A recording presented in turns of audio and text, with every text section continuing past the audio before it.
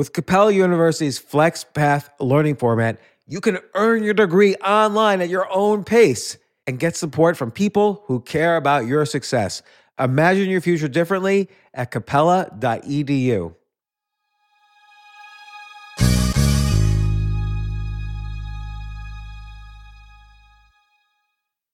Walmart Plus members save on meeting up with friends. Save on having them over for dinner with free delivery with no hidden fees or markups. That's groceries, plus napkins, plus that vegetable chopper to make things a bit easier. Plus, members save on gas to go meet them in their neck of the woods. Plus, when you're ready for the ultimate sign of friendship, start a show together with your included Paramount Plus subscription. Walmart Plus members save on this plus so much more. Start a 30-day free trial at walmartplus.com. Paramount Plus Essential Plan only. Separate registration required. See Walmart Plus terms and conditions. This isn't your average business podcast, and he's not your average host. This is the James Altucher Show. Today on the James Altucher Show. To run for president is the most humiliating thing you can ever do because everything that happens to you is criticism. Everything. Oh, believe me, I've done more humiliating things, but go ahead. No doubt. Yeah, it's the same thing I would tell any candidate that asked me. Or because, in fact, I was meeting with a celebrity guy who wanted to run for office recently, and I said, I don't think it's going to work. And he's like, why not? And I said, because in order to be effective, you have to have money. The golden rule, the one with the gold makes the rules, right? You have to raise money 90% of your time as an office holder. You got to raise money. Yeah, 90. People have this romantic vision that they're going to run for office. And I know you ran, but like traditional running for politics, right? I'm going to go out there and I get to talk about my issues. No, you don't. No, you get to sit in a small room with a phone in front of you, making calls 24/7, asking people for money. It's humiliating. It's not fun. And it's really, really hard work. And the ones that grind it out and say, I don't care, I'll do whatever it takes to win, those are the ones that win. It's the candidates that go, I'm going to go knock on every door in my district. So you felt your sense was that this celebrity you were talking to wouldn't be able to put his full heart into it, into raising money, into knocking on every door? I typically try to talk anybody that says to me they want to run, I talk them out of it. And there's no exceptions? Like there's nobody who's just so popular from being like a war? He doesn't have to raise money. Well, like, okay, what about like a John McCain when he first ran in Arizona? Was he such a war hero? Oh, but he had his wife's money too. His wife had like several hundred million. But he also had to raise a lot of money. Yeah. But 99% of candidates don't have that kind of brand. Yeah. They just don't have a brand. And again, I'm not political. I know. Actually, and this is true, we've had a lot of political conversations. You really are not political. You're just totally fascinated by the game.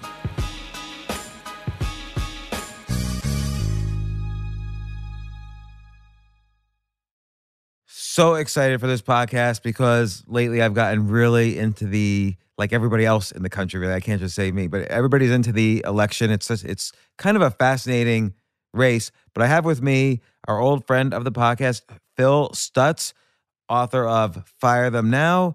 Also has been, he's involved in the online campaigning, digital marketing, online data profiling for many, many elections, including 3 winning presidential elections, including being involved in some target state wins for Trump, who obviously won the presidency. Plus, you've been involved in many governor races, other races, and so on.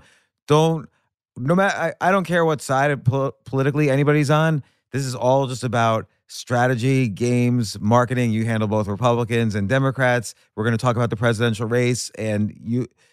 So first off, Phil, before I continue the intro, hello. Hey. Welcome back. Yeah. I just want to mention one thing. Back in September, early September, you were on the podcast. We might have even done the interview in August. And this was long before the Iowa caucus. A young mayor by the name of Pete Buttigieg was in 4th or 5th place then, at least behind Biden, Bernie Sanders, Elizabeth Warren. I don't know who else. Then maybe it was Buttigieg. And you said to me on that podcast, you said Buttigieg was going to win or had the highest chance of winning. And you explained why, and you explained the data and the statistics and the history.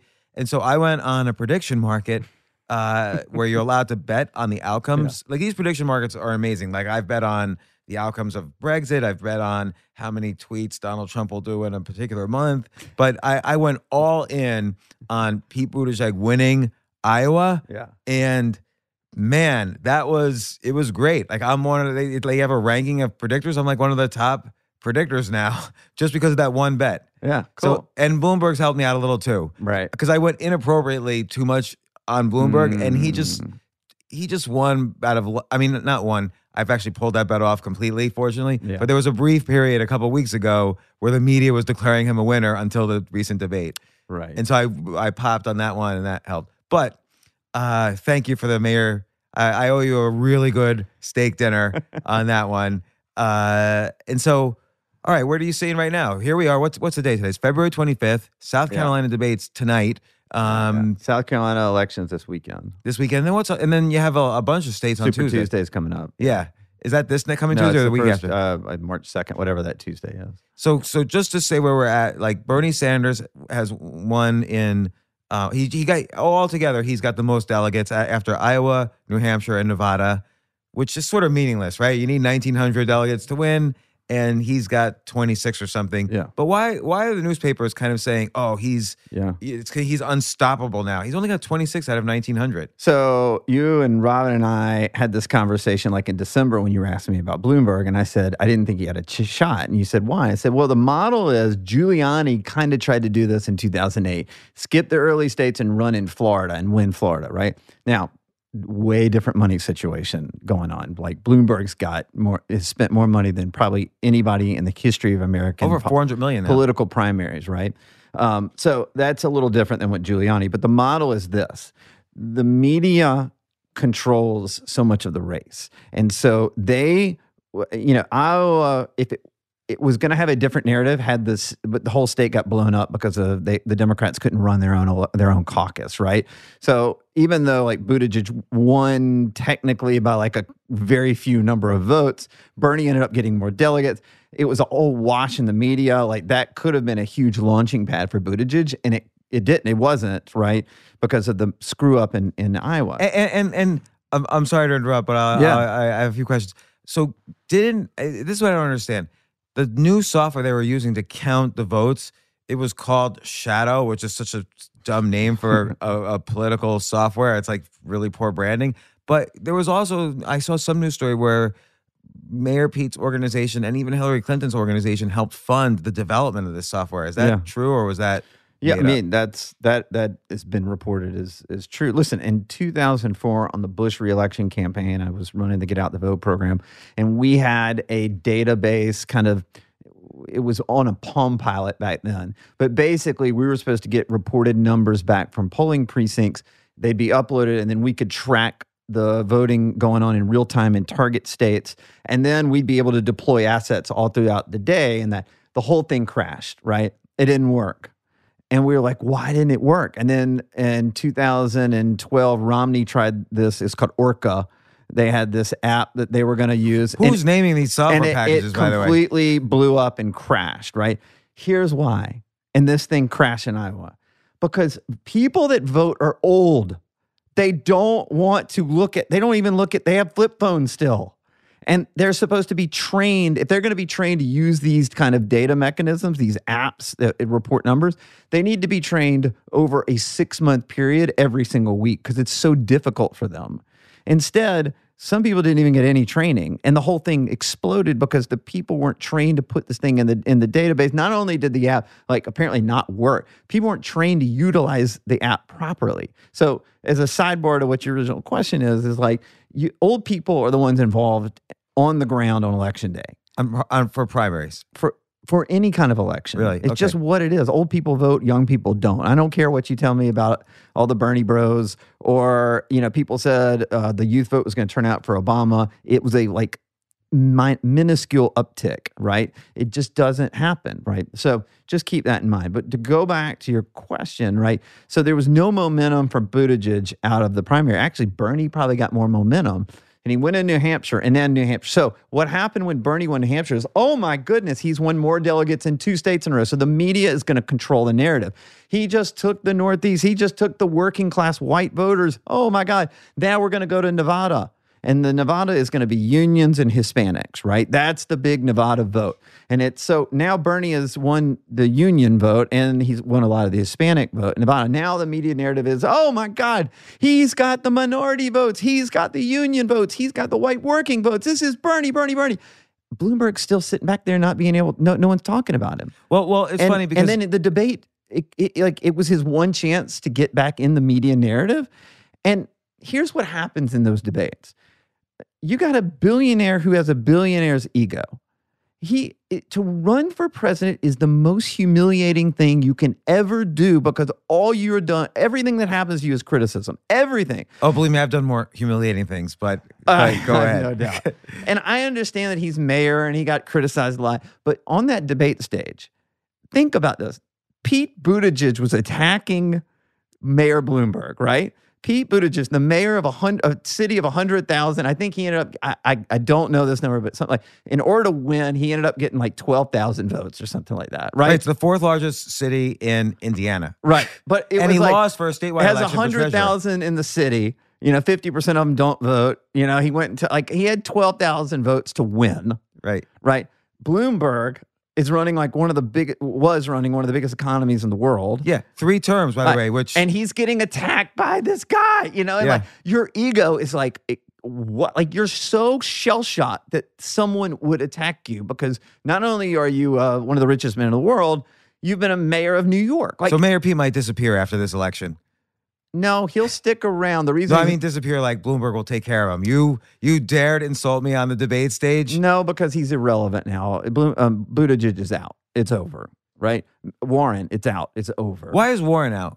Well, her voting base is Bernie voters. I know. So she had to win the one-on-one battle with Bernie. So somehow, I thought New Hampshire would be battleground between Sanders and Warren because she's Massachusetts, he's Vermont. They're right next to New Hampshire. She's out. Because it's signaled that she can't even control her backyard. But I thought it would be a little closer between her and Bernie in New Hampshire, but it just wasn't. Well, there's another internal. It is all inside baseball, but it's probably pretty fun. That's why we're here. So I don't even like baseball. So 2 weeks ago, Warren withdrew all her ads out of South Carolina. She had planned to buy millions of dollars worth of ads in South Carolina, and she pulled all of them, and she put them into Nevada and Super Tuesday states. So that tells me, she knows she's going to lose. So she's out in South Carolina now, right? This is like a Hail Mary pass. She just took, it's not even a Hail Mary pass. She pulled all of her ads. She's not running ads in South Carolina. She said, I concede without saying it. So then she put ads and she transferred that money into the Nevada caucus and then to Super Tuesday primaries. Well, she got killed in Nevada. She didn't even get double digits. So she's not even getting delegates out of Nevada. So there's no pathway for her. There's no pathway for Buttigieg. The only reason they're staying in is, man, you have a pretty good platform when you're running for president. And then the second, look at Andrew Yang. No one's talking about him anymore. Yeah. And so it's hard. So really, South Carolina is going to come down to Biden or Bernie. That's it. Okay. Gosh, there's so many questions now. So many things to unpack. So first off, I feel like before that debate with Bloomberg where Elizabeth Warren tore him apart and it was on all the media everywhere, I feel like the media was, even though Sanders had won Iowa and New Hampshire by that point, the media and the Democratic establishment was so afraid of Sanders getting the nomination, or is so afraid, that they were kind of declaring Bloomberg the winner. I mean, they were debating who should be Bloomberg's VP nominee. They were saying, should it be Hillary Clinton? They weren't saying that about Sanders. I kept trying to think, just again, whether or not, it doesn't matter who you like. I was just trying to think from a game point of view, why were they doing that? Yes, Bloomberg's got an advantage on money, of course, but why were they automatically defaulting to him as if he was the winner? Not even saying Sanders. Who, Bloomberg? Yeah, I felt like the New York Post was kind of really building him up. No, and the Times. I would just say I disagree. Bloomberg got annihilated in the press. In the polling, he got crushed in internal polling. So internal polling versus outside polling. So media polling, stuff like that. I don't pay attention to that stuff. Yeah. I pay attention into what's being reported from inside the campaigns because that's the win or die mentality. If you're polling, if I'm a pollster in Bloomberg's campaign, I'm either right or I'm out of business. But isn't internal polling though a way of campaigning as well? So when I call you up, I'll I'll ask the questions so that you kind of lean towards Bloomberg. Well, that doesn't really help if you're trying to determine how you're going to win. So I feel like there's two types of polling within campaigns. There's one where it's really campaigning. That's called push polling, right? Okay. So you may want to do that because you want to get a press release out to say you're winning the race, right? That definitely happens, by the way. But I'm not talking about that. I'm talking about like we're trying to gauge where our vulnerabilities are. How do you get the internal polling? We have polling firms that we work with, and we do a poll for the candidate, and then we deliver the results to the candidate. It doesn't go public. So how do I get it? Oh, because it gets now. People in the campaign are just people in politics are the worst people in the world, right? So they just leak it. Like everybody leaks everything. I don't understand. Even if their candidate's losing. Even in the Trump administration, people just leak everything, and like it is such an anathema to me because I would never I'm a loyal person. I've never leaked in 25 years of politics. I've never leaked anything to any press anytime. I'm a loyal soldier to the people we work with. But the polling went really bad for Bloomberg. Everybody harped on Warren and said, "Oh my God, Warren, she got him. It was this great media narrative. It didn't move her numbers at all. In fact, and did it change his numbers? It changed Bloomberg's numbers. He went down. Bernie went up. Warren also either stayed stagnant or went down. The media didn't report it that way. The media was so excited because they like the fight that sells more newspaper and more ad dollars. Don't forget, that's the whole reason for this, right? In the media. But ultimately, people saw Warren and it grated on them. Voters. It grates on them. Yes. Because it's... Now, I always have to keep repeating this. I'm not going to repeat it anymore, but this is not political or anything. Yeah. Me. I don't really know even a little. I know Bernie Sanders' issues, and we could discuss them. I actually don't really know Warren's issues, although I imagine they're similar to Sanders. Yeah. But it seemed to me her attack on Bloomberg showed her to be an effective brute, which is what you need to be president of the United States a little bit. It's over, though. It's over for her. And so you're saying her internal polling must show her as coming in dead last in South Carolina, and no, she won't be dead last, but she's gonna. You have to hit a threshold in order to get delegates. Yeah, she has no delegates, or very minimal delegates to this point, and there's no path for her to get delegates. Here's the thing: unless something like I could see Biden winning the South Carolina primary, barely beating Bernie, and then the media is going to. You trust me on this. The media is going to go, Biden's back. The comeback kid, he's back. And then Super Tuesday, it's all going to be about Biden, which is going to help Biden, right? And that's going to hurt Bloomberg. But right now, Bernie's probably going to pick up more delegates on Super Tuesday than anybody else. And even more than Bloomberg. Bloomberg's going to probably spend anher $600 million between now and Super Tuesday. Don't forget, I said this in the last podcast. I said it again. This isn't totally perfect, but Bernie's has a ceiling and it's also his floor. Like he's got this constant support that can't be moved, right? Like there are just a certain number of primary voters out there that are going to all in for Bernie. They don't care what he says, what he does. And by the way, we've seen this before. Look at what happened 4 years ago with Trump. You had all these candidates like Rubio and Christie and Cruz, and they're screaming, hollering, and they're like, Rubio wins Minnesota and Cruz wins Iowa. But ultimately, they couldn't get past the fact that Trump's people weren't going to move. They weren't moving to someone else. And they kept splitting all the vote. But Trump's numbers stayed the same. It's it's crazy how weirdly it's exactly the same it is, including the fact that at this point 4 years ago, Chris Christie in a debate cut off the legs of Marco Rubio when he should have gone after Trump. But he killed Rubio because both Cruz and Rubio and Christie all said they trying to get into a one-on-one matchup with Trump because that's where they thought they could win. But no one dropped out of the race. So they kept splitting all the vote, and Trump had the highest percentage. What's the same thing going on now? A lot of the Democratic Party is like screaming for Buttigieg and Warren to get out. But they're like, no, we're not getting out. So they're going to split with the vote on a lot of different levels.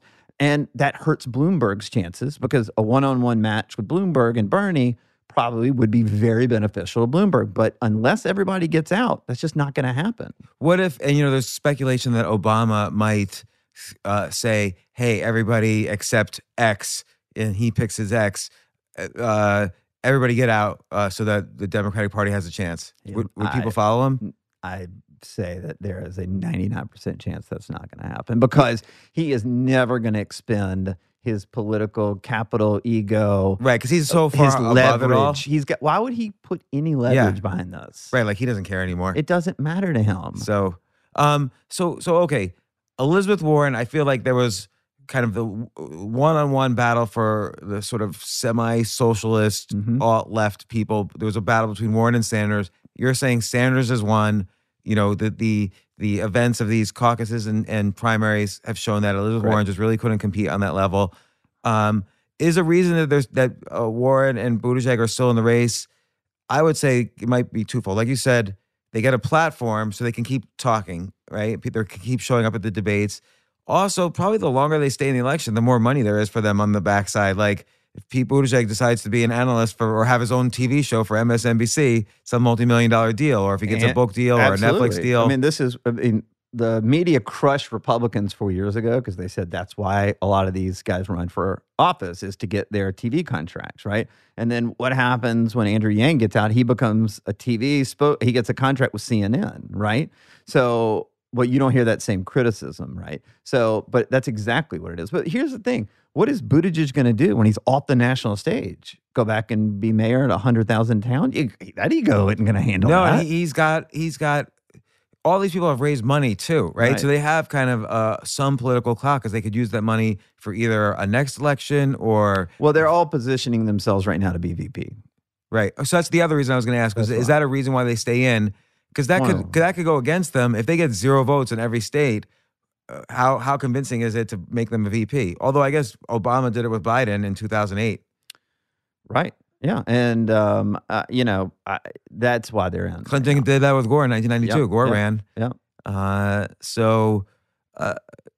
With Mayor Pete, though, again, I'm not sure what all, or with Elizabeth Warren, why is she pouring money now into Super Tuesday states? Why doesn't she kind of hoard the money a little bit so that she could just stay in for as long as possible and not spend the money? Because the money might be used for political clout. Because the pressure will be so great on her if after Super Tuesday she hasn't done anything significant. It'll be overwhelming. She'll drop out. My prediction is underwhelming performances in Super Tuesday eliminate Warren and Buttigieg. So then it'd be Biden, Bloomberg, and Bernie, the bees, the old bees. And what about literally, think about that. Old septuagenarian white guys on top of the ticket for the Democratic Party. Yeah, I mean, isn't there a saying, wasn't there a saying change with the word change in it? Didn't the Democrats have a saying the audacity of change? I can't remember now. There was some, I thought it was some Obama quote about change. What was it, see? Wasn't there hope and change? I don't know. But anyway, that's their hope and change. And again, I'm not political. I know. Actually, and this is true. We've had a lot of political conversations. You really are not political. You're just totally fascinated by the game. Yeah. I mean, I got closest with some of Yang's stuff, but then I got disappointed in Yang's performance in the debates, and I didn't like the way he was. Bloomberg pulled a Yang. He just sat there silently and took it the other day in that debate. Well, and I think the great thing about Yang is that he had a base that was probably more excited. If you measure a level of excitement, the average excitement of the Yang gang was probably higher than anyone else's. It was just a small base. Yeah. Well, maybe Bernie's. Maybe Bernie's too. Mm-hmm. And so, so you were going to say, though, Giuliani, Bloomberg's trying to pull Giuliani with his campaign for Super Tuesday. It didn't work for Giuliani because by the time, this is in 2008. The media has created the narrative that Bernie's won Hispanics, that Bernie's, let's say it's South Carolina. Let's go to South Carolina. Yeah. Right now, it's literally neck and neck. Biden has fallen down. I think 61% of the primary in South Carolina is African-American. Biden way overperforms with African-Americans, right? But if Bernie were to finish close second or first, then it's Bernie has enough of the African-American vote. He already is going to get credit for taking the Hispanic vote in Nevada. He gets credit for taking the labor vote in Nevada. He gets credit for taking the progressive white liberals in Iowa for virtually finishing, in a tie for first with Buttigieg. In the working class white voters in New Hampshire, he'll get credit for. That's what the media is going to report. The media also is going to report on, they want to report on the fight and they're more involved in the process and things like that. But that's the narrative. So when the time that Bloomberg finally gets on the ballot, which is Super Tuesday, there is this 1 month long narrative about Bernie, and people have locked in on Bernie. And I'm telling you, like primary voters in these Super Tuesday states, people like being with the winner. This is what happened with Trump. Again, it's crazy how similar this is. And I lived that whole thing. So, because we did work at the time, we had a lot of candidates in 2016. We started out with Bobby Jindal. Then we ended up doing super PAC work for Ted Cruz in Iowa when he won Iowa. Then we ended up firewalling our company and doing some work for Marco Rubio in Minnesota. He won Minnesota. And then we ended up doing super PAC work for Trump after the nomination was won. We did 2 super PACs. So we were involved heavily in the primary and through the general. And I've seen this. It's crazy how similar this is. Like, I don't understand why the media doesn't look back and say, we've seen this before, but they don't want to. They want to talk about the fight. They want to talk about, and then you've got a part of the media that is naturally liberal, but they go, oh my God, Bernie will get crushed against Trump. So they're all of a sudden pulling back and trying to pump Bloomberg to a certain extent. Yeah, I feel like because Bloomberg hasn't been tested really. Correct. I would say in the debates, yeah. Right. But this is what I'm saying. Before that debate, I think there was a lot more positive news about Bloomberg's potential. Sure. Now I haven't seen that anywhere. Right. But before the debate, that's when they were saying, oh, Hillary Clinton for VP under Bloomberg. But did Bloomberg win any points in that debate by attacking Bernie? Remember, he called Bernie a socialist millionaire with 3 homes and blah, blah, blah. The one thing that Bloomberg did really, really well, that unfortunately it was the last 45 minutes of the debate and people had tuned out by then and he'd already been crushed and the people that tuned out never saw it, I think he said something like, everybody on stage, raise your hand if you've started a business before, which is a great line. They're all government hacks. I'm sorry. Like, I know I'm biased. I get it. I'm on the Republican side. I get it.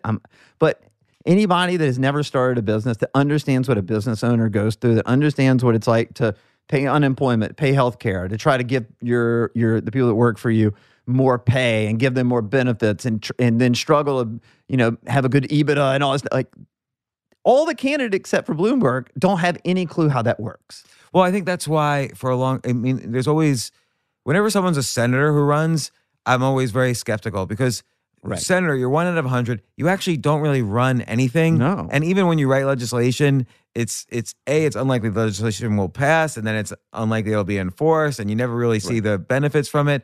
So I think this is what hurts. This is why governors do a lot better. Yeah, I mean, historically, other than Obama, the last senator who won, I think, was John F. Kennedy, and he had an enormous amount of money. But you had Bush was a governor. Reagan, Carter was a governor. Clinton. Right. Clinton was a governor. Because they have executive experience. They have to create budgets. Yeah. Right? They have to get budgets to run passed, something. Right? They have to run something. And even now, there's a lot of mayors running, right? You have guys like Bloomberg and Mayor Pete. Yeah. So, and you have by the way, did I ever tell you my Buttigieg story about when I met him? No. Was it on your Grindr profile? No, that would be weird. You're married. I am. In 2000, so I just finished the Bush campaign in 2004, and this is obviously before social media, but I had a lot of leverage at that point for being the national Get Out the Vote director. And so a friend of mine reached out and said, hey, this is like in 2005. He says, hey, I know this young guy wants to kind of get involved in politics. Would you mind going to have lunch with him? And I said, sure. And he said, I'll join you guys just to kind of, so it won't be awkward or whatever. I said, yeah, it's fine. And he said, okay. So we went to the Palm in D.C. and in walks for 3-hour lunches with Pete Buttigieg. And we talked about what it would be like to run for office, what he should do, how he should start a list, how he should try to raise money and all that types of things. But this was back in 2005. So you basically gave him the advice that started him up. No, I What was not. one piece of advice you gave him that you thought really resonated with him? Yeah, it's the same thing I would tell any candidate that asked me. Because, in fact, I was meeting with a celebrity guy who wanted to run for office recently. And I said, I don't think it's going to work. And he's like, why not? And I said, because in order to be effective, you have to have money. The golden rule, the one with the gold makes the rules, right? You have to raise money 90% of your time as an office holder. You got to raise money. Yeah. 90. People have this romantic vision that they're going to run for office. And I know you ran, but like traditional running for politics, right? I'm going to go out there and I get to talk about my issues. No, you don't. No, you get to sit in a small room with a phone in front of you, making calls 24/7, asking people for money. It's humiliating. It's not fun. And it's really, really hard work. And the ones that grind it out and say, I don't care, I'll do whatever it takes to win, those are the ones that win.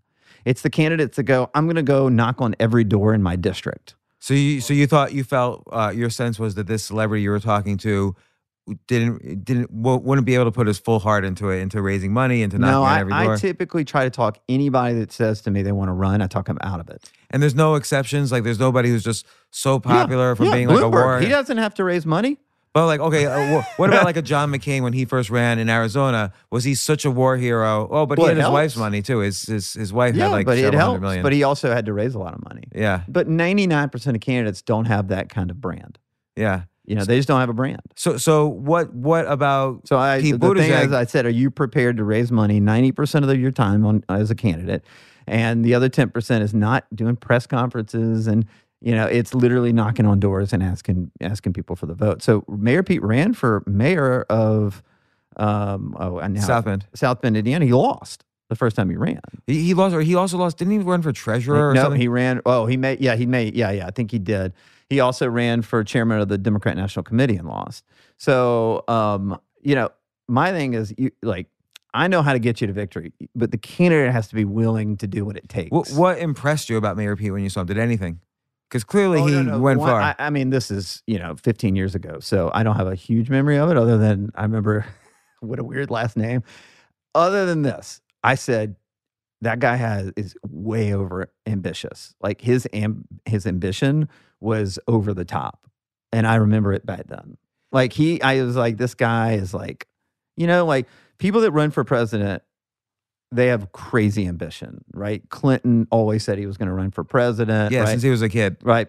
Obviously Obama had a crazy ambition. I mean, Bush, just because of the family legacy, had ambition. But this guy had no affiliation to anything. And I got that weird, spidey sense in me. I was like, God, this guy's way ambitious, like over the top. So we haven't seen the last of him, probably. Nope. So he will run again, and he'll be in a good position. Listen, Bernie, how many times has Bernie run? Once or twice? I can't remember. Well, he ran last time. He threatened to run in 2008. Okay. And he didn't. I think somehow he was talked out of it. He's run twice, but most of the time, I write about this in my book too, but George W. Bush ran for Congress in 1978 and lost. Then he ran for governor, then he ran for president, right? Obama ran for Congress and lost. Then he ran for state senate, then he ran for U.S. Senate. George H.W. Bush ran for Senate and lost. Clinton was the youngest governor in the country, and then he was the youngest ex-governor in the country, right? And then he won again. Then he ran again and won, right? Yeah. So typically this is the ambition part, because you see the loss not as the end, but as the beginning. Okay, this is just an interesting trivia thing. Reagan never lost an election, as far as I can tell. He lost the 76 presidential campaign. Oh, yeah, okay. But he ran in a primary against Ford. So, but Ford was an incumbent. It's probably difficult in a primary to win against the incumbent. I mean, Ford wasn't unpopular. And Reagan came close. He did, and was kind of offered the VP spot, but it didn't work out. The negotiations didn't work out. So Reagan could have won something there. It's just it got weird. But Nixon lost, obviously, several. He lost even for governor after losing the presidential in 1960, and then he came back. John F. Kennedy never lost, I don't believe. Okay. I'm trying to think who else. Carter never lost. Yeah. That's it. That's all I can think of.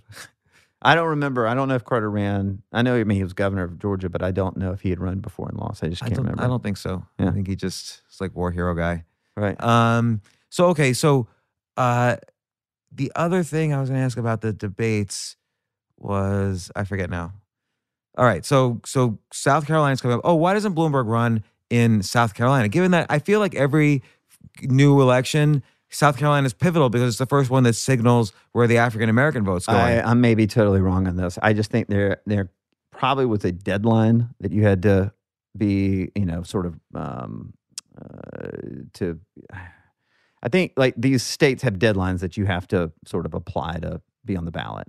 He may have missed that deadline. So- Other than that, I think what they basically said, again, it's the Giuliani model. They said, look, what is it, like 2 or 3% of all the delegates are decided between Iowa and Hampshire and South Carolina.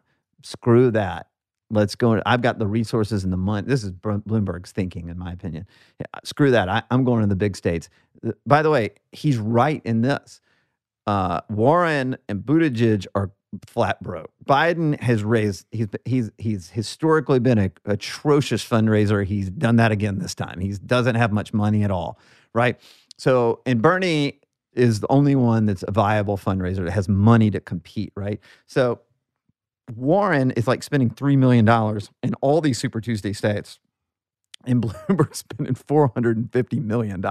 So you got $450 million to $3 million. So my point is like, he said, I can go spend money where nobody else. I kind of admire it. Like he says, I'm going to go into the lane that no one else is doing. The problem is the media it's just like Trump got, $1 billion in free media in 2016. Well, Bernie is getting that now.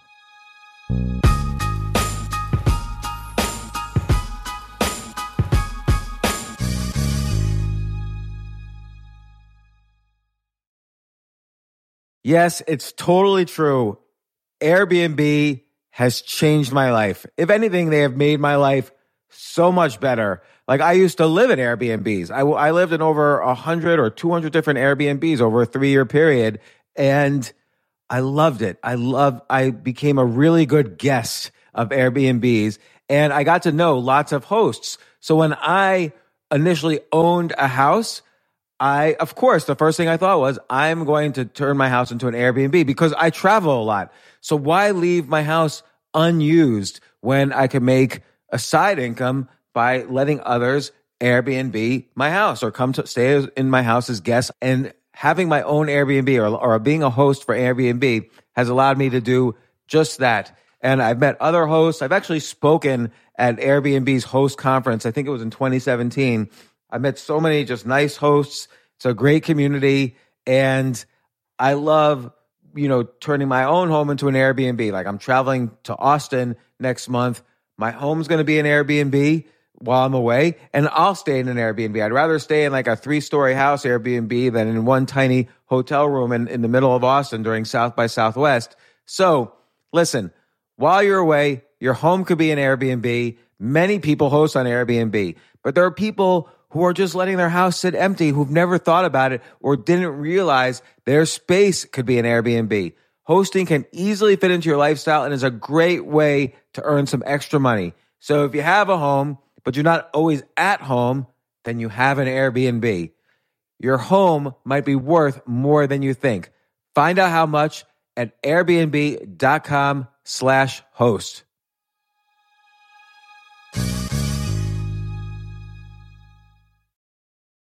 Daylight savings time is starting up again. Okay, podcast is over. That's all you needed to know. But why do we have daylight savings time? Answer: to give us more daylight from March through November. By setting your clocks forward, it may feel like there are more hours in the day when we initially start daylight savings. But if you're hiring, it doesn't necessarily help you find qualified candidates for your roles any sooner. There's only one way to do that: ZipRecruiter. And right now you can try it for free at ZipRecruiter.com/James. ZipRecruiter works around the clock to find qualified candidates for you. Once you post your job on ZipRecruiter, they send it to 100+ job sites so you reach more of the right people. This is such a brilliant idea for a business, and ZipRecruiter did it. So ZipRecruiter's smart technology also quickly scans thousands of resumes to identify people whose skills and experience match your job. I've used ZipRecruiter, particularly as a potential employee, and I still, to this day, get messages every day. James Altucher, would you like to apply to be VP of Entertainment at NBC or whatever? So there's just nonstop emails. Like I got 5 or 6 emails today because a year ago I signed up for ZipRecruiter. So spring forward with a new hiring partner, ZipRecruiter, and find top talent sooner. See why 4 out of 5 employers who post on ZipRecruiter get a quality candidate within the first day. Just go to this exclusive web address to try ZipRecruiter for free. ZipRecruiter.com/James. Once again, that's ZipRecruiter.com/James.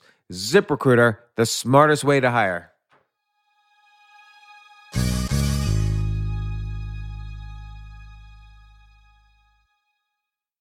Hey, listen, men's health is important. Men act all cocky and like they don't need anything. But the reality is, as you get older, there's some things you need. And it often feels like we're too busy to take care of our health problems. Like, I'd rather do anything than go to the doctor or the dentist or the pharmacy or whatever. But now you don't have to waste your time if you use Hims. Hims, Hims, Hims is changing men's healthcare by providing simple and convenient access to science-backed treatments for erectile dysfunction, hair loss, weight loss, and more. The entire process is 100% online, so you get a new routine of improving your overall health faster. Jay, you listening to all this? Yes, I definitely gonna use Hims from now Not on. that you need it. You're young and healthy. James, I'm 35. You're getting there. You might need it. Who knows? But if prescribed, your medication ships directly to you for free and in discreet packaging. No insurance is needed. You can manage your plan on the Hims app, track progress, and learn more about your conditions and how to treat them from leading medical experts. Start your free online visit today at hims.com/James. Could you imagine that? There's a whole section just with my name on it. hims.com/James. That's how much I am representative of the kind of person who needs Hims. That's HIMS.com/James for your personalized treatment options. HIMS.com/James. Prescriptions require an online consultation with a healthcare provider who will determine if appropriate. Restrictions apply. See HIMS.com/James for details and important safety information. Subscription required. Price varies based on product and subscription plan.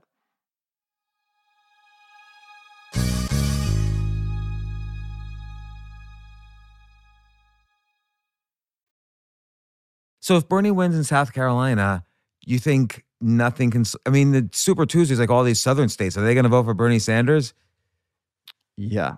Right now, he'll pull more delegates. Even though Bloomberg is going to just bombard those states with as many as possible. Like if Bernie wins South Carolina, I would tell you, I think he's got this thing. It's done.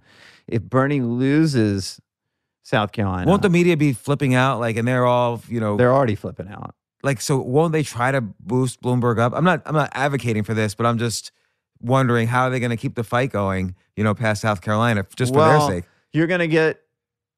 Look, but the problem with it is, like, when you have multiple candidates, even like if Biden stays in, which I think he will after South Carolina, you're pulling votes from Bloomberg. Like Biden's name ID, his brand is so elevated, it's enough to get him 8% or 10%. And why would he stay in? Because doesn't want to be embarrassed? These guys, first of all, it's ego, but also they go, no. I've been vice president. Bloomberg's never done anything. Like that is internally in their mind. That's it. They're so biased in their own campaigns. And I've seen this across the board, Republicans, Democrats, and they've been working on it for a year. You're supposed to just give everything up. It's like, no, I got to keep fighting. Like, yeah, because this is his last chance. Yeah. So you might as well barely. It's barely, even this time it's barely. Well, that's the other thing too. He must be aware that he's not in the best of health. And people watching him are aware. It's hurt. Unless it's been built up by the media. Oh, they're only focusing on these moments where he seems to be a little bit off balance. But his supporters also don't really seem that excited. They just seem like they feel... I think the machine is obligated to support him. Like I see from people who are just like heads of their local Democratic committees, they're always for Biden and they don't question his health. But why don't they question his health? Why don't people look a little bit below the surface?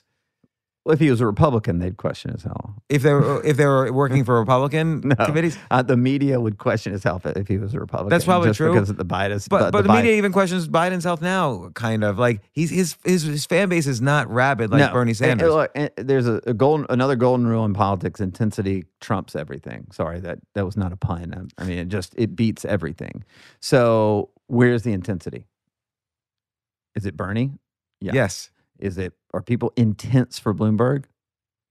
I feel like Bloomberg people are. I don't know. But is that playing in California or, I mean, right now we're sitting in New York City and New York City loves Bloomberg. Right. So when I see people on the street, they all say to me, Bloomberg's running. What do you think? And like everyone's kind of gung-ho for Bloomberg here because this is his city. Right. But California is going to be a huge state and Bernie's annihilating everybody there right now. So Yeah, because I guess, if you think it's about intensity. And by the way, I don't know if I've said this in the last interview we did, but if you were to go out and do a national poll and ask Democrats what the number one issue is for them in going into 2020, what issue do you think is the one issue driving them to vote?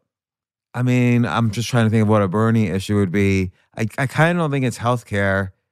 I think it's income inequality. Yeah. So it's a total trick question. It's beat Trump. Well, okay, so let me ask you about this. That's an intensity. Right. That's intensity. So that seems to me to be an ineffective strategy. And maybe I'm wrong, but like when I was watching 2 or 3 debates ago, all Amy Klobuchar would say is, I could beat Trump. I could beat Trump. We haven't even talked about her. Yeah, we haven't talked about her because she's not going to win. But she's reasonable as a VP candidate. She is. But all she ever says is beat Trump. It doesn't strike me as the best strategy to constantly be saying the name of your opponent because all people remember is Trump. But Bernie cornered that market. He cornered it 4 years ago when he was trying to, whether it was helping Hillary or not. I mean, he's been, on this path for 4 years. So everybody can talk about Trump. That's great, right? But who's going to have more credibility with voters on anti-Trump? And that's Bernie. But okay, Bernie's got that rabid fan base, and it's the core of the Democratic Party that's voting in these primaries. But he is a socialist. The United States is not typically a socialist country. I can't think of the last time someone who called themselves a socialist was maybe Eugene Debs in like the 1910s. Okay, but Henry Wallace in 1948 was kind of a socialist and running. So that's my knowledge of socialist and presidential campaigns. And now Bernie Sanders, they don't really win in the United States. Well, all the internal polling I'm seeing right now is he'd get crushed. But hold on, that's right now. And be careful what you wish for. I don't care if this was, all the Hillary people said, oh my God, I hope we get Trump. Well, be careful what you wish for. Because when it's a one-on-one race and you have so much volatility between the two candidates, anything can happen. So Trump, it's funny. These never Trumpers, right? There's these moderate Democrat Republicans that all came out 4 years ago and said, I'm a never Trumper. I'll never vote for Trump. Now they're coming out of the woodwork and now I'm going, all right, well, between Bernie and Trump, I guess I'll be with Trump. Yeah, like if someone's a moderate and they work hard and their federal income tax rate is 39% and Bernie's saying, oh no, we want to make it 52%. Yeah. What are they going to do? Or are they not going to vote? Or are they going to? I'll give you a very specific They might example. do never 52. You and Robin had this party in December at your house. For a Democratic candidate, I might add. Yeah. For mayor. And I got invited. And I ended up talking to a couple hedge fund guys here. And all of the, and trust me, every time, this is the first time I've been on a, New York party circuit, right? But if I go to first time we were on the New York party circuit. I know. But I'm not like a big. But if I am in a social situation, right? And people will be like, oh, what do you do? I'm like, oh, crap. Because somebody gets mad, inevitably, right? So you can imagine when someone asked me this in the Upper West Side of New York. This is the AOC zip code, fundraising zip code. Shit. I'm like, I do some marketing stuff. And they're like, oh, what kind of marketing? And I'm like, I blame politics. Oh, what, who specifically? And you're like, shit. Because I know it's going to have some kind of crazy reaction, right? And if I'm in the South, people hug me. Oh, you're the Republicans. They love it, And up here, and when I was in D.C., it was literally I got kicked out of restaurants when a bartender would find out that I did what I did. You're kidding. No, this is back in the Obama days. So wait, what? The wokeness of the world, I saw this in D.C. back in 2009, 2010. But anyway, so I said to it was like 4 or 5 hedge fund people, men and women. And I said, well, we've done work. We do work in the Republican Party, and I've done work for super PAC supporting Trump, and that they all looked at me and they go, well, we kind of support him, and I go, what? I was like, excuse me. It's amazing how many people wink to each other. They do in New York. I got the wink. But by the way, just a bit. I go, we can't say this out loud. I would never tell my parents this. I would never tell anything, but No, there's if it's Bloomberg, we'll be with Bloomberg. But other than that, we're with Trump. Well, That's what they told me. Just to mention, like at that party, there were definitely, it was probably 50-50. Like there were people who you could have said that to who really would have tried to kill you right then. Right. But, and the candidate we were hosting that party for was Eric Adams, who's running for mayor of New York. But New York's a weird place because think about the mayors. Look at Ed Koch and Bloomberg. They were Republicans and Democrats, Yeah. And Giuliani was definitely Republican, and Eric's definitely Democrat, Right. But he announced he carries a gun to church, so it's not. Political parties here are weird, except at the national level. Right. At the local level, it's not a given. I mean, you even have in the '70s, you had John Lindsay was a liberal Republican who was mayor here. So it's a little. New York City is weird on local politics, Right. It's not one or the other. No. necessarily. I get it. But yeah. it is interesting though how many people they can't say what they think, but they'll both and they don't know where I'm at, so they'll both sides wink to me. Right. So yeah, but obviously the economy is going really well. The financial markets are going really well. No one wants that disrupted. nobody wants the capital gains tax to be eliminated. And trust me on this. If Bernie is elected, it will affect the stock market. There's no. Well, I was doubt just in my saying mind. this to Robin today because preparing for this podcast. Everybody. I know what his issues were, but I was always curious. Well, how is he going to pay for all these, $30 trillion worth of programs? And look, if he could pay for them, power to him. Like Yang, I thought put together a decent plan how he's going to pay for UBI using a VAT tax and so on. But Sanders is going to put he's going to get rid of capital gains, which means you're going to have to sell your stocks before he takes office, or else you're messed up. You're going to pay double the taxes, or more. So the stock market, and maybe this is a good thing. I don't know. The stock market's had a good 10-year run. Maybe it needs to take a little 20 or 30% break, but that's at the minimum of what it's going to fall, I think. And again, I'm not saying whether that's bad or good. I know. You need the stock market to correct every now and then. And, the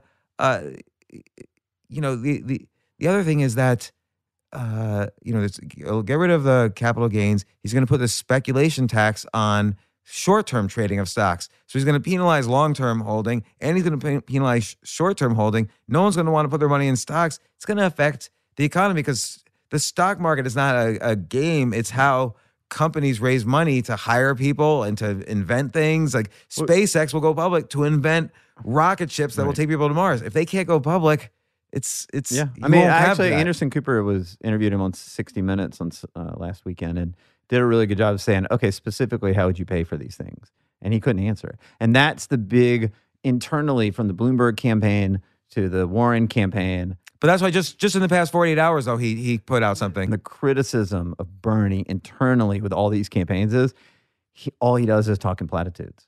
But in the past 48 hours, to address this, he did put out, here's sure, how he I'll has pay. to. It was a bad moment for him. Not only the Cuba part, but also he can't explain how he paid for these things. But the main thing is basically he's going to up, from what I understand, he's going to up for most people your federal income tax rate from 39% to 52% of the highest earners.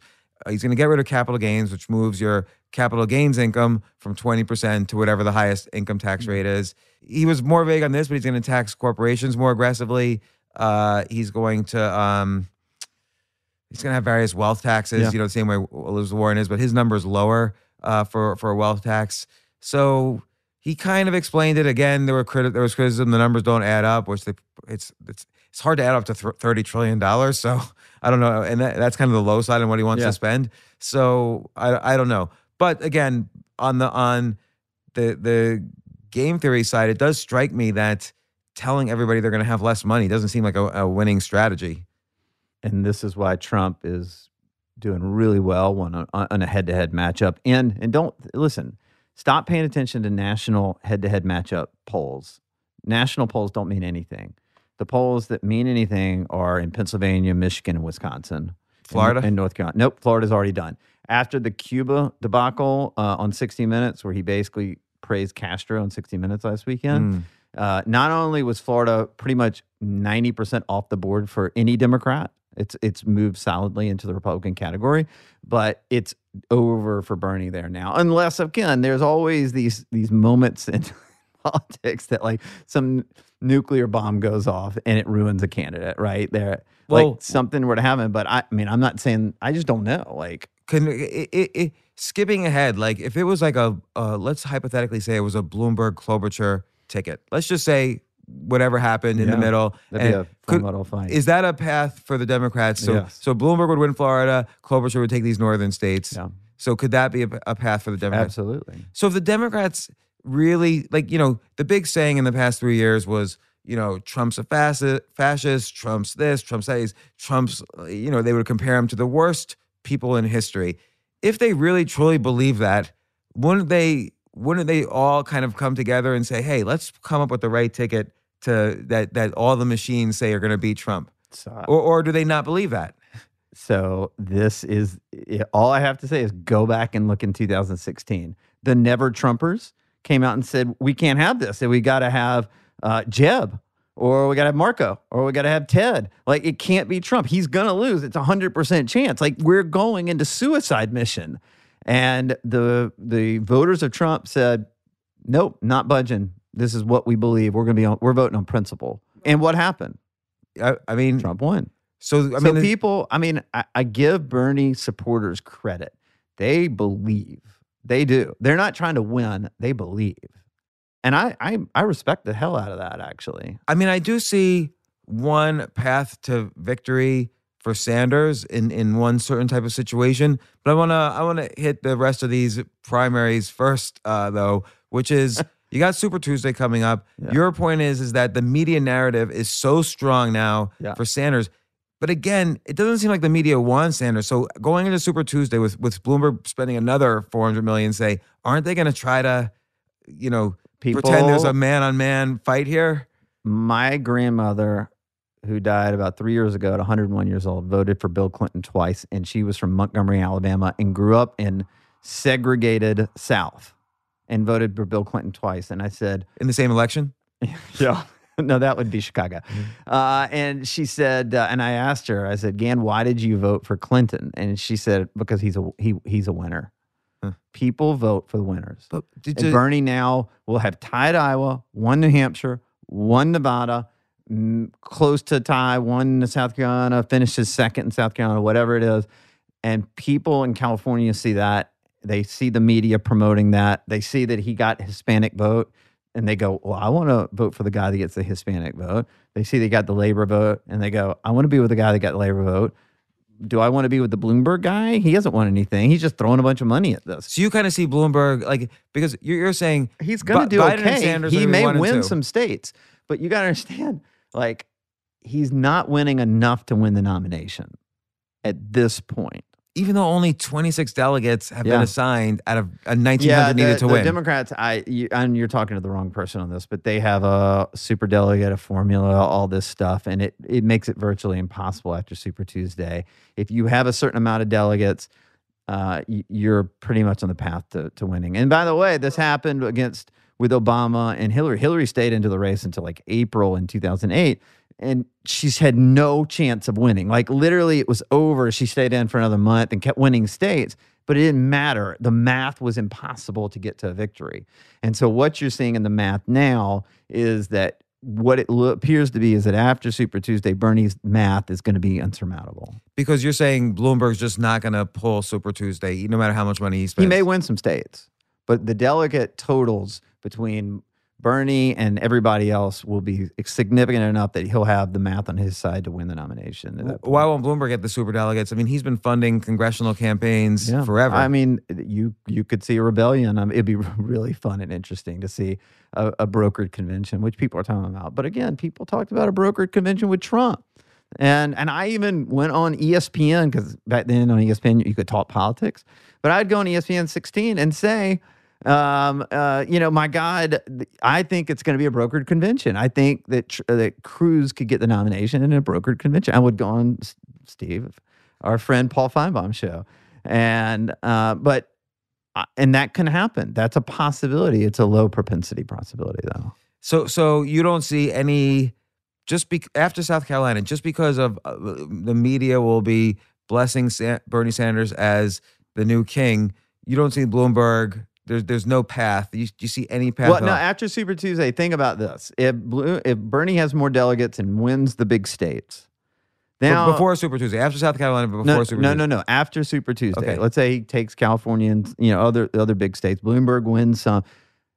At that point, it probably would just be Bloomberg and Bernie at that point.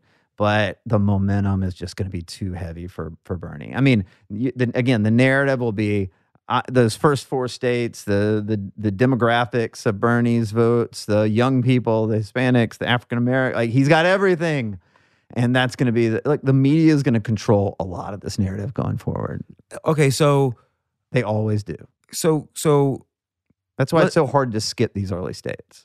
And Bloomberg, he knew that, but he figured, okay, if all these guys split up, Iowa, New Hampshire, South Carolina, it'll still be open for me on Super Tuesday. Everyone will use Super Tuesday as kind of a free-for-all, and it'll still be open for me. He miscalculated, perhaps, that Bernie Sanders would, A, get the free media exposure that he's getting now, and B, that he would simply win all 3 places, or all 4 places. Yeah, I think money and ego probably said, I can clear a path from Super Tuesday on. I'll make one historic. Like you say, the Giuliani strategy typically doesn't work, which is skipping Iowa, New Hampshire. RFK in 1968 didn't enter the race until like May, and then suddenly he was winning. Right. So and then he was killed, but yeah, that didn't work out. So he lost, right. but lost overall. How will Bloomberg drop out? When's he could just stay in it forever. Yeah, and he could be a third party. Maybe I'm going to stay in it and try to have a brokered convention. I mean, there's a million ways it can go. I think we got to see what happens at Super Tuesday, and then things are really going to shake out. And there's a million possibilities out of it, but I'm just telling you, the odds say at this point, it's Bernie's to lose. And so thinking about VP candidates. By the way, I hope you don't put this out like in 3 weeks. No, Jay, we got to put this out. What day is it today? Tuesday? We got to put this out Thursday. Thursday, cool. Thursday, can we do that? All right, good. Bernie. Now I have money on the VP candidate. Okay. But this is from way back. I put it just a small bet on Sherrod Brown at 20-1 odds. Senator from Ohio. Mm-hmm. He was the one who probably should have been the VP candidate for Clinton 4 years ago in 2016. Right. But she was doing a favor for Terry McAuliffe. She picked Tim Kaine. Sherrod Brown was on paper probably the better candidate for the Midwest and so on. Now he's at 1 cent. He's 100-1 odds. And Nina Turner, who is just basically an employee of Bernie Sanders, is the number 1 choice on the prediction markets for the VP candidate. But who's he's not going to pick someone to balance the ticket. He's going to pick another socialist. No, I think he probably would. Listen, the vice president serves at the behest of the president. So having a balance will help you get elected.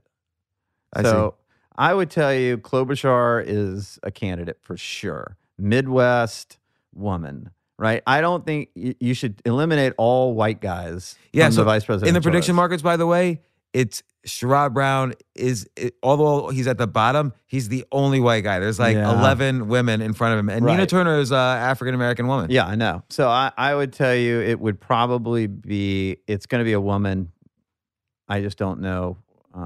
Again, it depends on how everything kind of shakes out. It could be a Kamala Harris. Yeah, she's in the running there. Right. Tulsi Gabbard's in the running there, but I don't think it's going to be her. Tulsi and Bernie people I don't think get along very well. Well, I think she pissed off the whole, correct me if I'm wrong, she pissed off the whole Democrat Party when she voted present on the impeachments. Yeah. So then it's kind of like she has no party right now. No. But I feel she has an agenda with that somehow. She's also, I have a friend of mine that worked for her, and this was... right when she got to Congress, like 4 or 5 years ago, maybe 6 years ago. And I asked, I went over to the office and had lunch with this person, and I was like, well, what's Tulsi like? I mean, this is before any national profile. And she said, oh, she's ambitious. It's one of the most ambitious people I've ever been around. So she's got ambition. That means she's got something up her sleeve. I just don't know what it is. Could there be a Bloomberg-Gabbard third party run? No, it's not happening this year, the third party thing. Bloomberg is not going to choose. She's too much of a wild card. He wants control. Yeah. So I would say a female for sure on Bernie's side. So it could be Warren. Yeah, it could be all of it. It seems like they're both Northeastern, both in their 70s, both socialist. So it doesn't seem like a winning strategy, but I could be wrong because they're basically the middle of the country has been carved up. The fringes on both sides have been kind of winning for the past 5 years, really, because Bernie had a strong chance. Funny. I mean, even the moderate Republicans and Democrats have been locked out this is the second election. If Bernie gets a nomination, this is the second election cycle where they've been locked out. And it's just crazy if you think about it. Because you think about it, we're probably, the fringe represents 30% on either side, right? But the vast majority is between the left and the right in the middle. But maybe they don't vote in primaries? But they're not intense. They have no intensity. Yeah. You think they'll get... They're out there like working, not paying attention to politics, raising their kids, going to soccer practice. Like they're living. They're not focused on the election. Well, and there's a lack of intensity. I'm just people, saying, I know this from the data. Like this is what the data says. But I also ask people pretty regularly, what decision has any president of the United States ever made that has changed your life? And they'll mention things that clearly there are decisions presidents make that change lives. Like if you went to war in Iraq, Bush's decision changed your life. But for the average person, the president has it's more local politics affects your life. Correct. Even. What were the dire predictions about how Trump would literally take us down the drain, that life would be over, that the country won't exist in the same way, like all these doomsday scenarios. And by the way, it's not exclusive to the Democrats. Republicans did this with Obama. Oh my God, the end of the world. He's a socialist. He's going to do those things. No, he didn't affect us that much. Yeah. You're right. I mean, the president really doesn't affect you that much. Now, if Bernie was even to get 10% of his programs passed, it would be pretty interesting to see what that effect. It'd be a bigger effect. Well, okay, so let's go to the national stage now. Bernie Sanders versus Donald Trump. First off, Trump I assume he doesn't get rid of his VP candidate. Pence has been fine for him. Yeah. Again, whether you agree, disagree politically, it's a good balance for him. Trump versus Bernie Sanders. What's your gut? And then let's break it down. Your gut being you're based asking on me something that's impossible to tell. And I mean, we're talking about this in February. What's going to happen in November? Yeah, let's say the world looks like how it looks now. Well, Trump wins easily. It'll be a blowout. Well, okay, so break that down. Like, and I'm not, listen, there are certain states Trump's going to carry, there's certain states Bernie's going to carry, right? And then you got to figure out, and I think we may have played the electoral math the last time I was on here, but nothing much. The first time I think you were skeptical, like a year ago, you were skeptical of the electoral math because you thought there would be greater turnout among the Democrats. I did. And that would drive those key states. But here's where the things you don't see. Impeachment has helped Trump.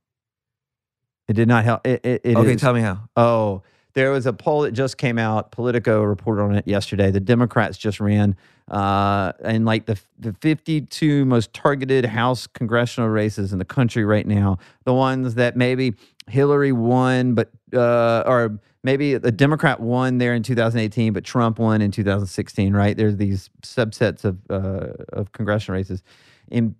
Impeachment in those Democratic congressional districts that Trump won, like I think 55% were against impeachment and thought he got a raw deal. I mean, the intensity level on the Republican side blew up.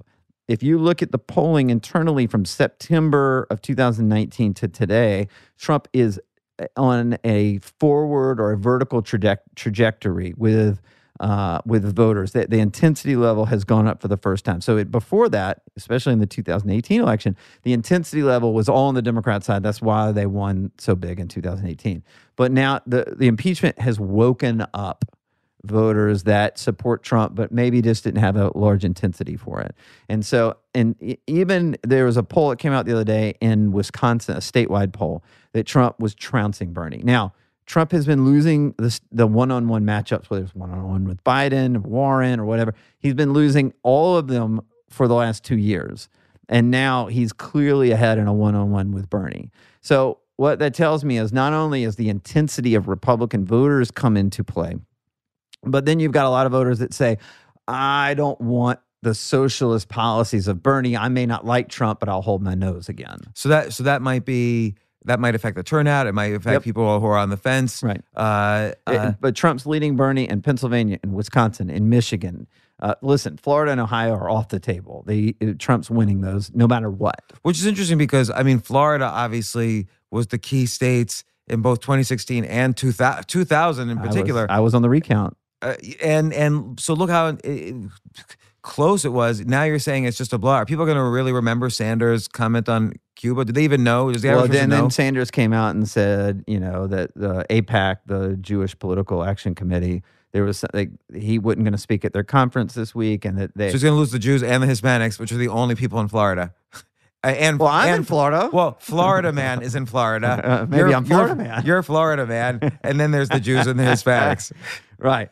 So I think Bernie has completely jeopardized himself with Jewish voters right now because of the comments and frankly his past policies. Like, that's what he believes. Yeah.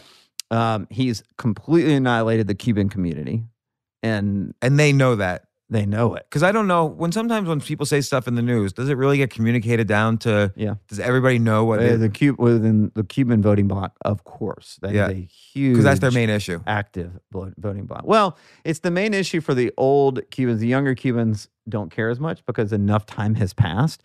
But trust me, when you're that overt, like Bernie was this past week, saying, I'm not for authoritarianism, but Castro did some good things. He had a literacy program.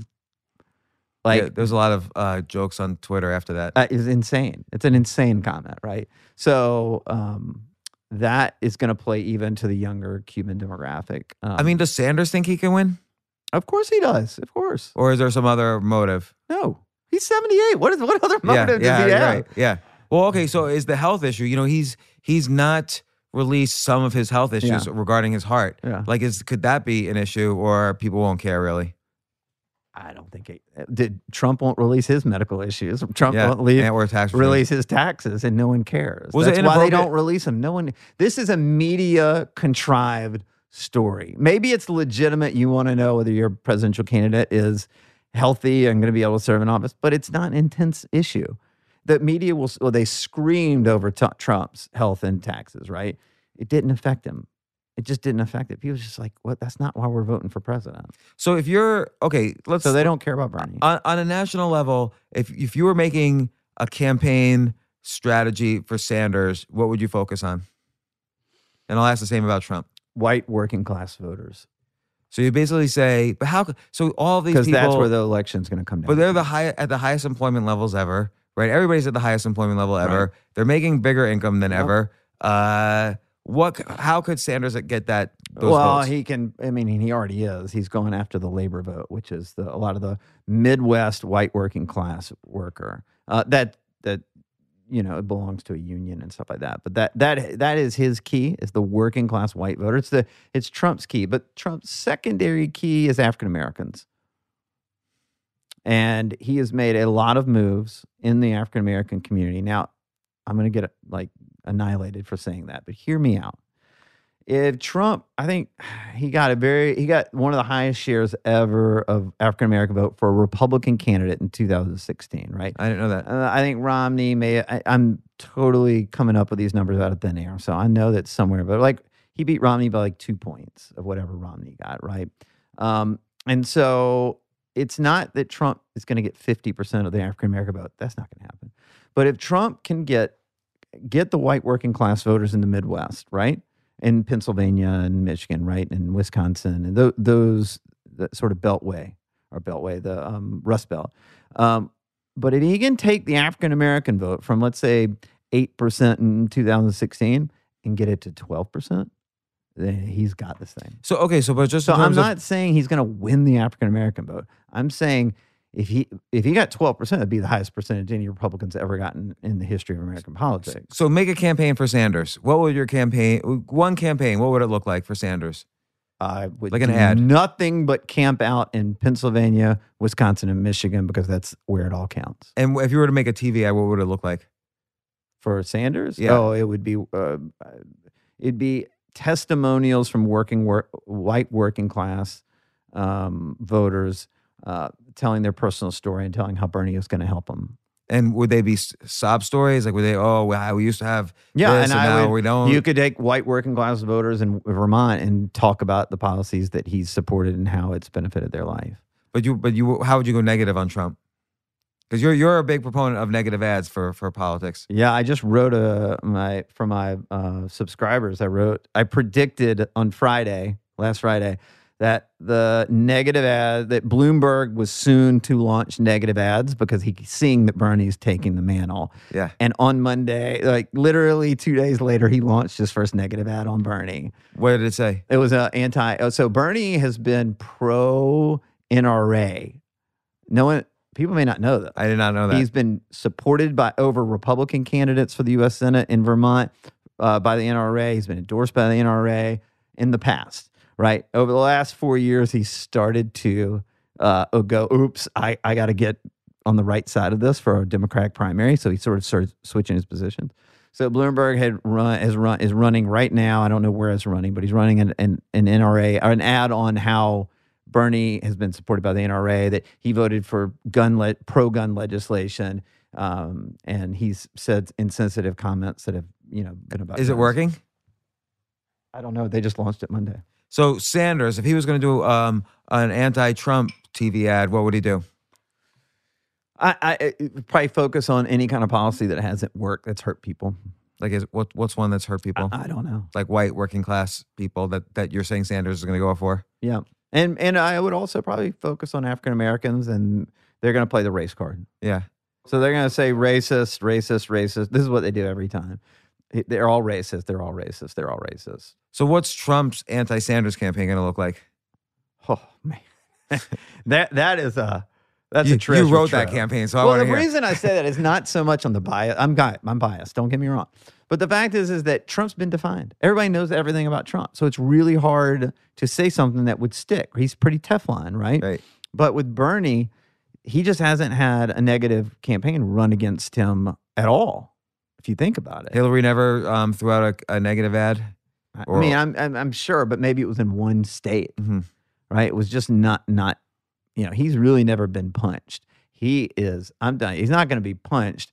Yeah, he's going to be, Tyson Furied on Deontay Wilder the other night? Like he is going to like literally just stand over him and punch him all day long. Now, voters could get sick and tired of that, and that could help Bernie, right? But Trump's there could be a style. fatigue with that.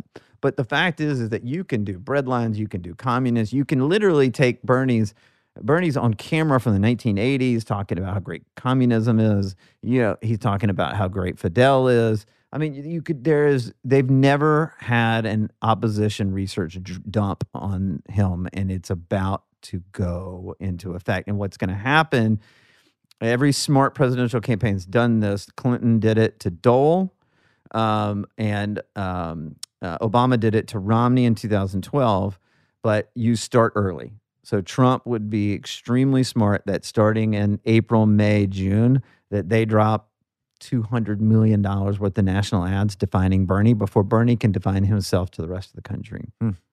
So here's I'm curious what you think of this scenario that, let's say Corona. So I'm not going to debate about coronavirus, the pandemic. Like nobody knows anything what's going on. You don't know if this pandemic's going to go You over may the have world. it right now. You may have it. We right all now. may have it, Right. for all we know. And because it's asymptomatic for a while. Jay over there definitely has it. So he just raised his hand. But here's what worries me about coronavirus is that China has basically shut down all the factories. Yeah. And it turns out now that it's almost like the water has come in and we've seen everyone standing naked in the, whatever the saying is, I don't know. But it turns out the world had no plan B on manufacturing. Like all the heartbeat of the world's manufacturing, for better or for worse, has been China for the past 10 years. And we didn't know that until now. So it seems like lots of small businesses, if these factories stay shut even another month or two, you're going to see thousands of small businesses that go out of business, which means people are going to be upset and angry. Well, you're asking me what are these anomalies in the marketplace, in the election marketplace, that could help Bernie. This is exactly it. So if all the factories are shut down, rich people stay rich, but now the last remaining middle class instantly goes broke. Yeah, goes broke. Trump can get ahead of. They should get ahead of it. First of all, they should make it about China, not about Trump, because the Democrats will make it about Trump. And then Trump needs to say, this is why I've been campaigning on America first. Yeah. And that we should have all our manufacturing here. And but still, everyone's going to get agreed. I'm not saying anybody's going to get off scot-free, whether it's Bernie or Trump. But the fact is that's how I would play it. is I'd be very proactive right now. Yeah. Starting right now. And that usually people get involved when it's too late. Well, I don't know if you know, he's playing in defense. India right now because Right. he's trying to basically open up manufacturing there. Yeah. And, this is neither here nor there for the election, but if I were him, I'd pressure China to open up all the factories because it's not clear that Correct. quarantining is working. So you might as well just get back to business and stop something that's going to affect 7 billion people versus something that affects an unknown amount of people, but much smaller than 7 billion. So panic will affect the entire world, whereas the virus will affect a lot of people, but not as much as panic is going to affect everybody. Like more people will die from the panic than will die from the virus if the panic stays. So, but that's my worry is where that'll throw the election kind of off balance. Sure. Either way. When do you think that effect would kick in? I mean, I've been Like obviously it's being felt now to the manufacturing. I mean, the industry. stock market had its worst day in a long time yesterday. Right. I've been wondering for a few weeks why I did a podcast on the coronavirus almost a month ago now, because I was starting to panic, and I didn't understand why was the stock market still going to all-time highs, even when Apple had bad news. Stock market's still going to highs, but people don't realize Apple's got so much cash they can kind of withstand the heat for a good year. Yeah. But mom and pop who sell dresses to Macy's, they're done. They're out of business in a month or 2 months. Nobody has inventory. They all were told, okay, Chinese New Year's going to be over, and then we'll get back to shipping things February 9th. They didn't. And not only the things I'm hearing from people who have these small businesses, they're being told maybe another 4 months before factories open, and they're out of business then. Yeah. And didn't Apple come out and say this is going to affect them as well? Apple did, but Apple has $100 billion cash or more, and they can handle. They can keep prices low. They have inventory. They can probably switch fairly quickly, more quickly than most people, to another factory. But most countries are not even set up to manufacture the way China is. Right. Not that China was the best manufacturer ever, but nobody else even has facilities. So I do think in the long term, this is going to affect the global economy because people are going to have a plan B now. But nobody has a plan B. Even a company like Apple has no plan B. If you want Tylenol, you better stockpile now because there's going to be a shortage. Right. All the medical companies, there's no antibiotics. They're all made in China. Food companies like Tyson Foods, or I'm speculating, but most of these food companies package and can and everything. Sure. They even make the food here, send it to I China. think Smithfield Pork is now owned by a Chinese company. So and they're all packaged in China, and all those places are closed. I don't even know why the entire country's closed, but it seems pretty much every city I look up is like on lockdown. And so that's what strikes me as a path to victory for if people are in the streets angry because they have no more money and they used to be solidly middle class, that's a danger I see. Right. So, and again, there's no strategy. It is absolutely a factor, and that what people, what could happen and could change the dynamic of the election. Do you think Trump is? I mean, Trump must be aware that that's not only an issue for policy, but I mean, everybody sort of downplays coronavirus because it's not really here. But again, I can't understand why the stock market is even, and I'm usually always bullish on the stock market. Like people used to make fun of me during the financial crisis because I'd go on CNBC when the Dow was down like 1,000 points, and I'd be like, no, it's a great time to buy now. Well, and everyone was right? insane, Right. and the stock market was at all-time highs a few days ago, but I think now it's starting to shake a little bit as people get a little nervous because now it's in Italy and moving up.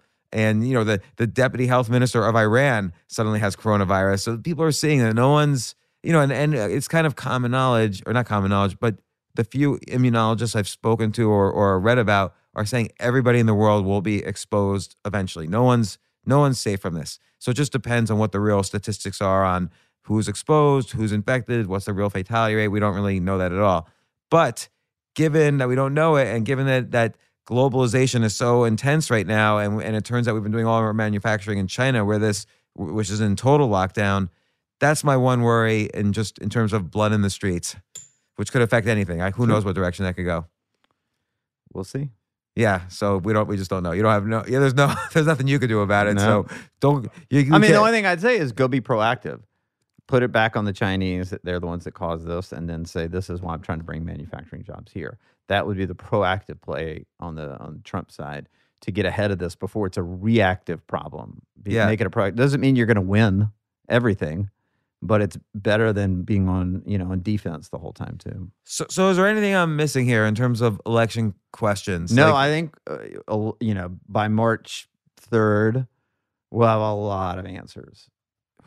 So March 4th, who's left standing on the Democrat side? You already said certainly Sanders. You think maybe Biden will kind of just hold out for whatever? Well, I think Biden's going to see how he does in Super Tuesday. So he'll drop out if it's an annihilation, which it looks like it would be right now. So I think it's Bloomberg. I think it's Bernie. And I think that'd be it. You see any chance for a third party, like a Bloomberg-Romney weird thing? I mean, no. I mean, Romney did get 50 million votes, and he hates Trump. Do any of those people, ex-voters of Romney? No. So that's not a factor. No, I don't think it's a factor at all. So it's gonna be interesting come November. Yeah, I really think it'll be. And you think it's a blowout right now, as it stands? You think it's a blowout, Trump? Is this a Nixon McGovern kind of blowout, or Reagan Mondale? If the election were held today, I think the president would get again over 300 electoral votes. And I'm going by what the data is telling us right now. If I'm to add up the electoral math based on the polling data in some of these key states where, it could swing either way. And you need 270 to win. 270. So, well, okay. Will you come back after a few more, around convention time? You should come back, or maybe in a month or two, just to kind of assess the ruins of what's going on all around. Yeah, you may be making fun of me, but I think I'm Buttigieg won the nomination. What were you doing? Andrew Yang came back and pulled us all. He won the write-in. Andrew Yang won the write-in.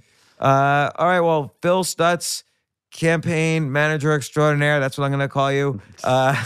Author of Fire Them Now, and you have a book also coming out next January or February. What's that going to be called?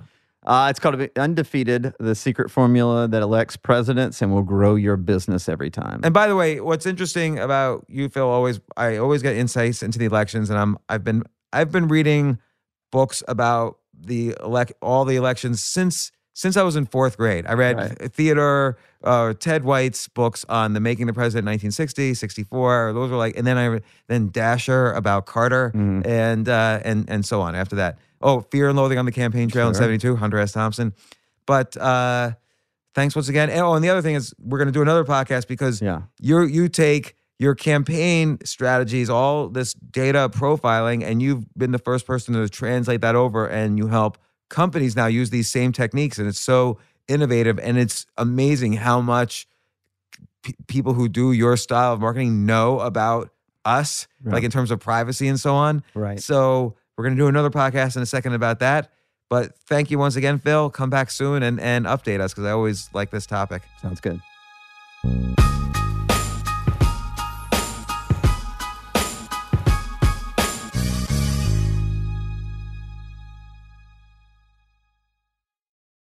Walmart Plus members save on meeting up with friends. Save on having them over for dinner with free delivery with no hidden fees or markups. That's groceries plus napkins plus that vegetable chopper to make things a bit easier. Plus, members save on gas to go meet them in their neck of the woods. Plus, when you're ready for the ultimate sign of friendship, start a show together with your included Paramount Plus subscription. Walmart Plus members save on this plus so much more. Start a 30-day free trial at walmartplus.com. Paramount Plus Essential Plan only. Separate registration required. See Walmart Plus terms and conditions.